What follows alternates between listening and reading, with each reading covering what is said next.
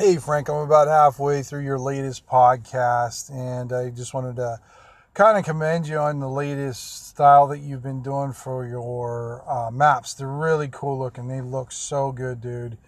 Um, I think I actually used one of yours, the other day in one of my adventures, and it was just kind of fun to use, and I tend to do that. I always tend to use other folks' maps and stuff. So, but I wanted to give you a shout out, and anybody who's listening to Frank likes Frank.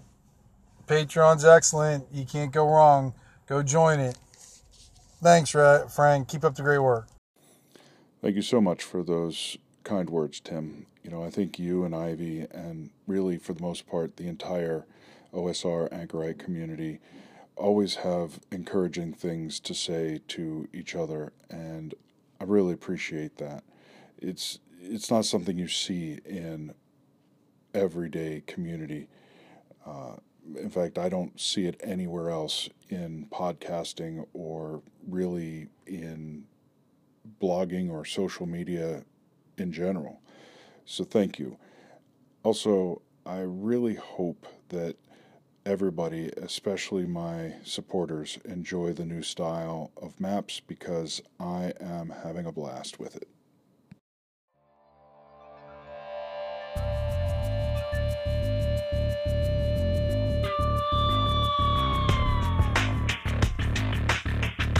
You're listening to Frank T's Liner Notes, an informal, irregular podcast where I will think out loud about map design, papercraft terrain, game theories, projects I'm working on, and, in general, letting loose the voices inside my head.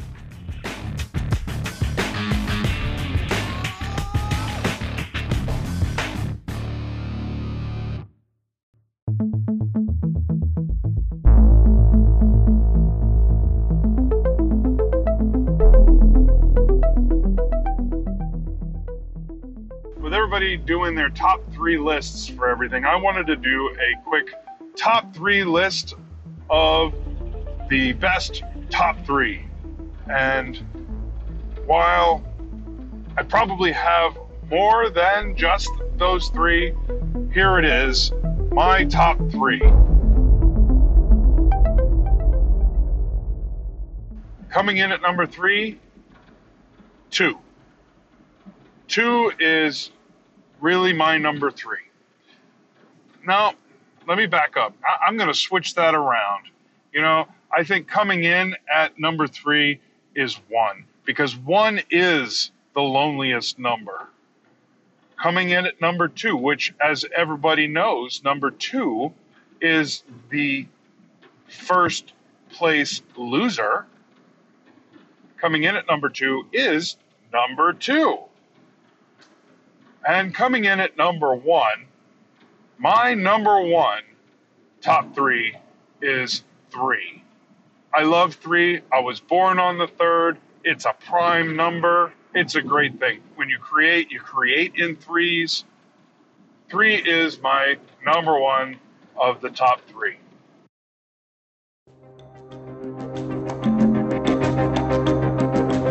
The carrot and the stick.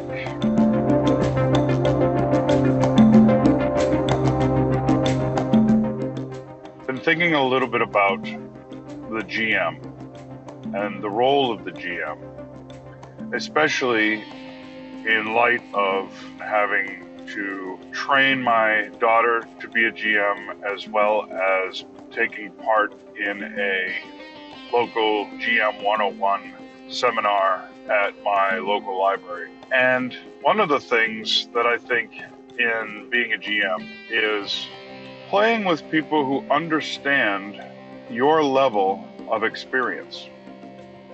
It's important that the table be willing to help the GM. And this goes along with, I think, every game, not just beginner GMs. I think everybody at the table is responsible for telling the story.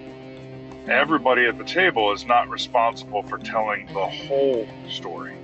The story needs to be told from the point of view of each player. As a GM, I think we tend to take on more responsibilities. Players have the luxury of being a little bit more beer and pretzels. They can just kind of show up, whereas GMs generally have a little bit more prep. And I think that's part of being a GM. It's one of the things that makes us want to be the GM is to have the ability to direct the story, or at least present the bones of the story. But I think you're presenting the world.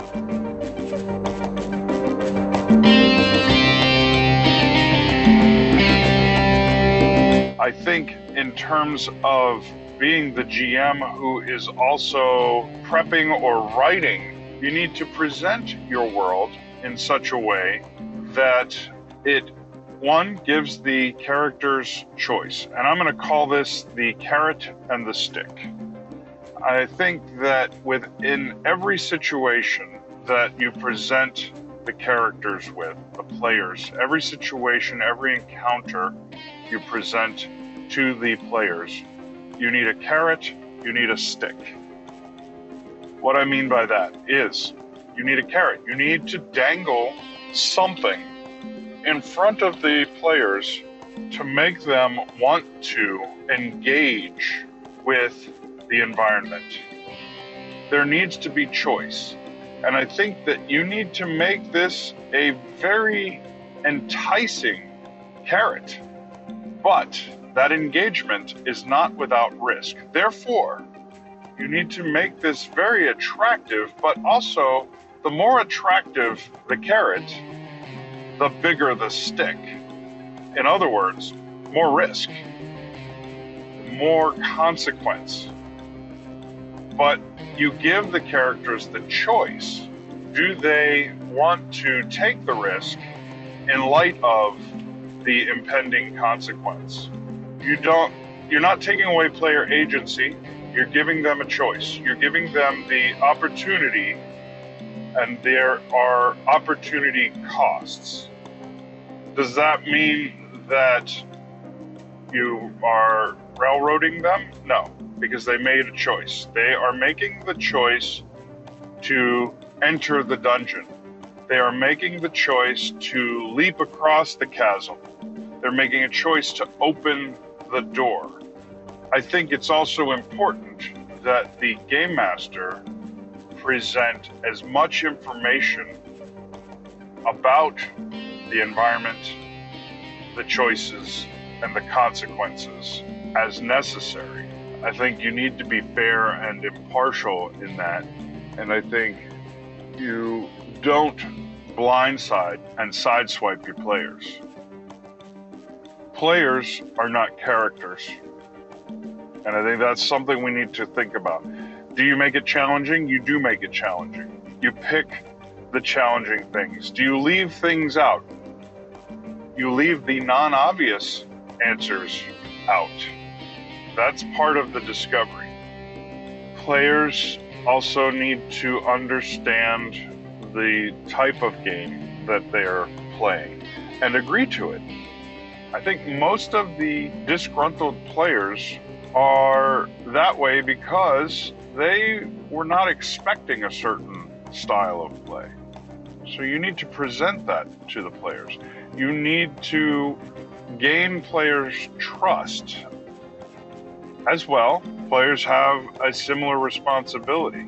If we are all telling a story together, then all the cards need to be out on the table. If you're going to expect the game master to be fair, impartial, and forthcoming with the details of the adventure, then players need to also have that same level of transparency.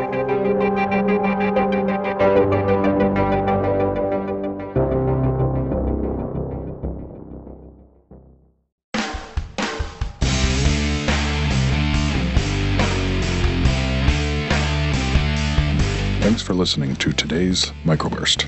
Frank T's Liner Notes is an audio notebook of my personal ideas and thoughts as an independent game designer, artist, and father who games with his family.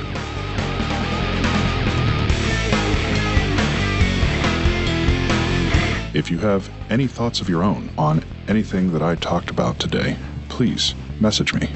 I will have all of the important contact information in the show notes. Remember, your ideas make my ideas better.